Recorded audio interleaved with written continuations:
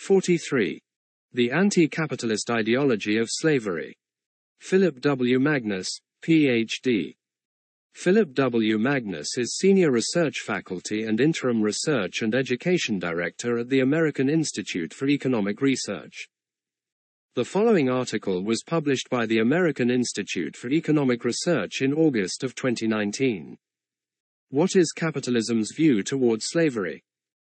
It seems like a crazy question, but not so much actually, not in these times. So let us begin with the opening line of the first chapter of George Fitzhugh's Sociology for the South, first published in 1854. Political economy is the science of free society. Its theory and its history alike establish this position.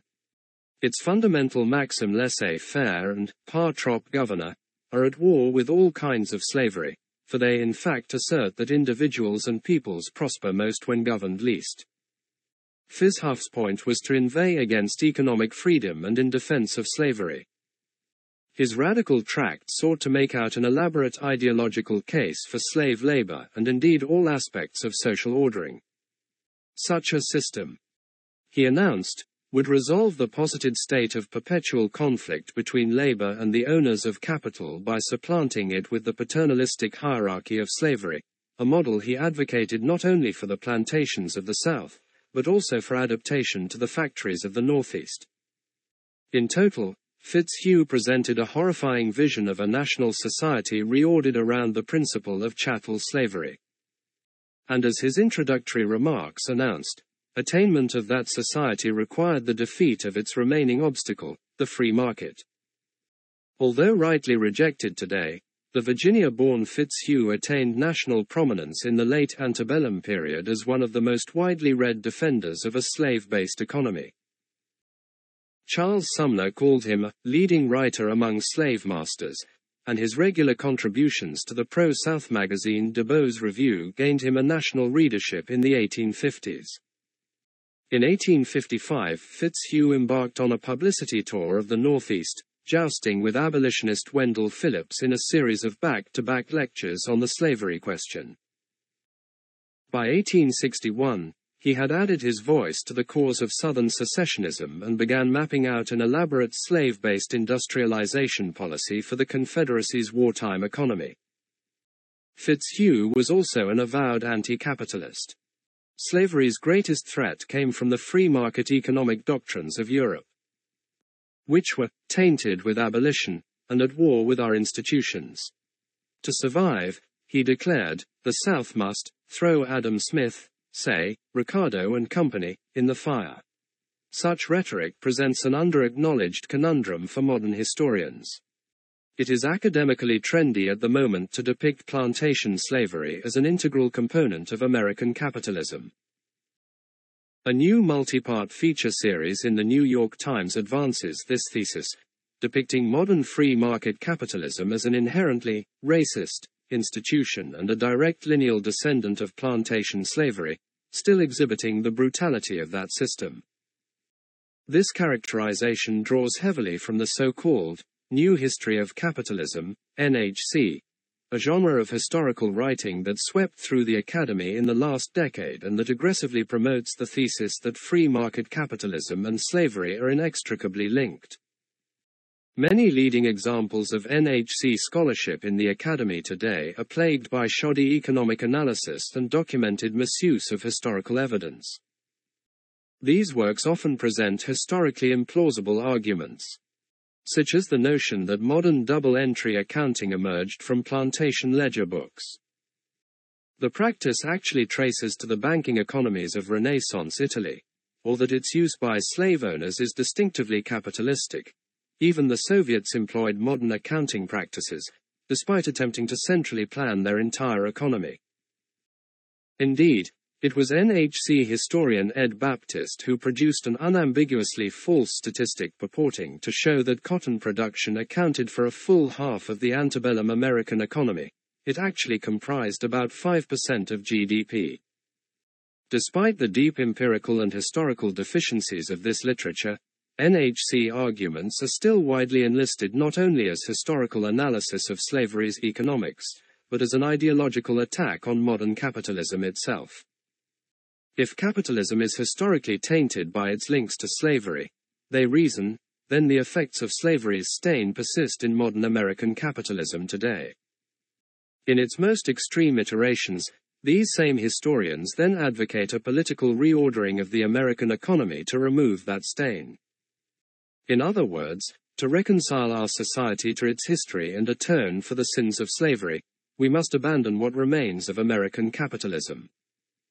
The NHC literature's use of the term capitalism is plagued by its own definitional fluidity, which, at times, encompasses everything from laissez-faire non-intervention to protectionist mercantilism to state-ordered central planning. Most economic historians take care to differentiate between the features of these widely varying systems. However, the NHC literature has adopted a habit of simply relabeling everything as capitalism. A command and control wartime industrial policy thus becomes war capitalism, while a slave-oriented mercantilist regime of protective tariffs and industrial subsidies becomes racial slave capitalism, and so forth. When brandished in modern politics, it quickly becomes clear that the same scholars have only one, capitalism, in mind. The NHC genre's own economic inclinations veer unambiguously in a leftward direction, suggesting their real ire is toward the classical liberal free market variety of capitalism. Wealth redistribution. The nationalization of healthcare and other entire economic sectors, socialistic central planning of industries around labor activism, and even a plethora of climate change policies thereby become necessary acts of social justice to correct for capitalism's supposed slavery-infused legacy. We therefore arrive at the curious position wherein atonement for slavery, as presented by the NHC historians, involves politically repudiating the same free market doctrines that Fitzhugh deemed the greatest danger to slavery itself in the decade before the Civil War. Returning to Fitzhugh's defense of slavery, we find deep similarities to anti-capitalist rhetoric today.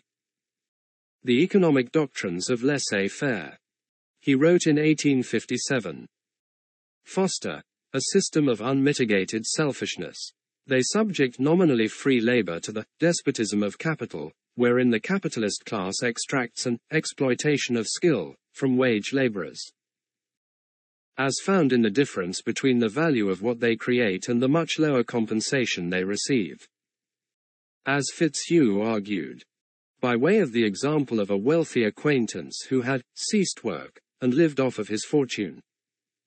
The capitalists' capital was but the accumulation of the results of their labor, for common labor creates all capital. He then succinctly explained the result by noting, the capitalist, living on his income, gives nothing to his subjects. He lives by mere exploitation. As Fitzhugh continued, it is the interest of the capitalist and the skillful to allow free laborers the least possible portion of the fruits of their own labor. For all capital is created by labor, and the smaller the allowance of the free laborer, the greater the gains of his employer. To treat free laborers badly and unfairly is universally inculcated as a moral duty, and the selfishness of man's nature prompts him to the most rigorous performance of this cannibalish duty. We appeal to political economy, the ethical, social, political and economic philosophy of free society, to prove the truth of our doctrines. As an ethical and social guide, that philosophy teaches that social, individual and national competition is a moral duty, and we have attempted to prove all competition is but the effort to enslave others, without being encumbered with their support. The difference between the value of the laborer's product and this substantially lower wage, Fitzhugh explained, provided a measure of the exploited share of his work. If this line of reasoning sounds familiar, it is due to a very real parallel between Fitzhugh's formulation of the capital-labor relationship and that of another famous contemporary. Fitzhugh had effectively worked out the Marxian theory of surplus value over a decade before the publication of Marx's own Capital, 1867, and derived it from the same sweeping indictment of the free labor capitalism. The two thinkers would only diverge in their next steps, the prescriptive solution. Whereas Marx rejected chattel slavery and extrapolated a long historical march to an eventual socialist reordering through revolutionary upheaval, Fitzhugh saw a readily available alternative. Slavery is a form, and the very best form, of socialism, he explained. Wage labor, he predicted, would be forever insufficient to meet the needs of the laborer due to deprivation of his products from his skill. Slavery, to Fitzhugh's convenience, could step in and fill the gap through the paternalistic provision of necessities for the enslaved, allegedly removing the greed of wage exploitation from the process. Since slaves became the charge of the slave master and were placed under his care for food and shelter, Fitzhugh reasoned that slaves consume more of the results of their own labor than laborers at the North. Plantation slavery, according to this contorted line of thinking, thereby mitigated the exploitation of wage labor capitalism and returned a greater portion of the posited surplus value.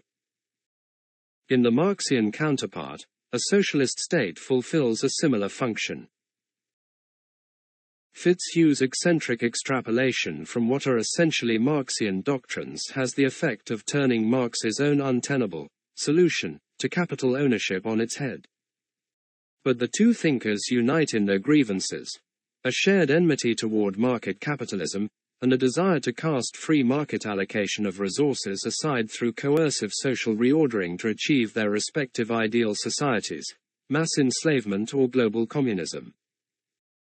These similarities between Fitzhugh and socialism, and indeed the aggressive anti-capitalist rhetoric of pro-slavery ideology, are seldom examined in the NHC literature.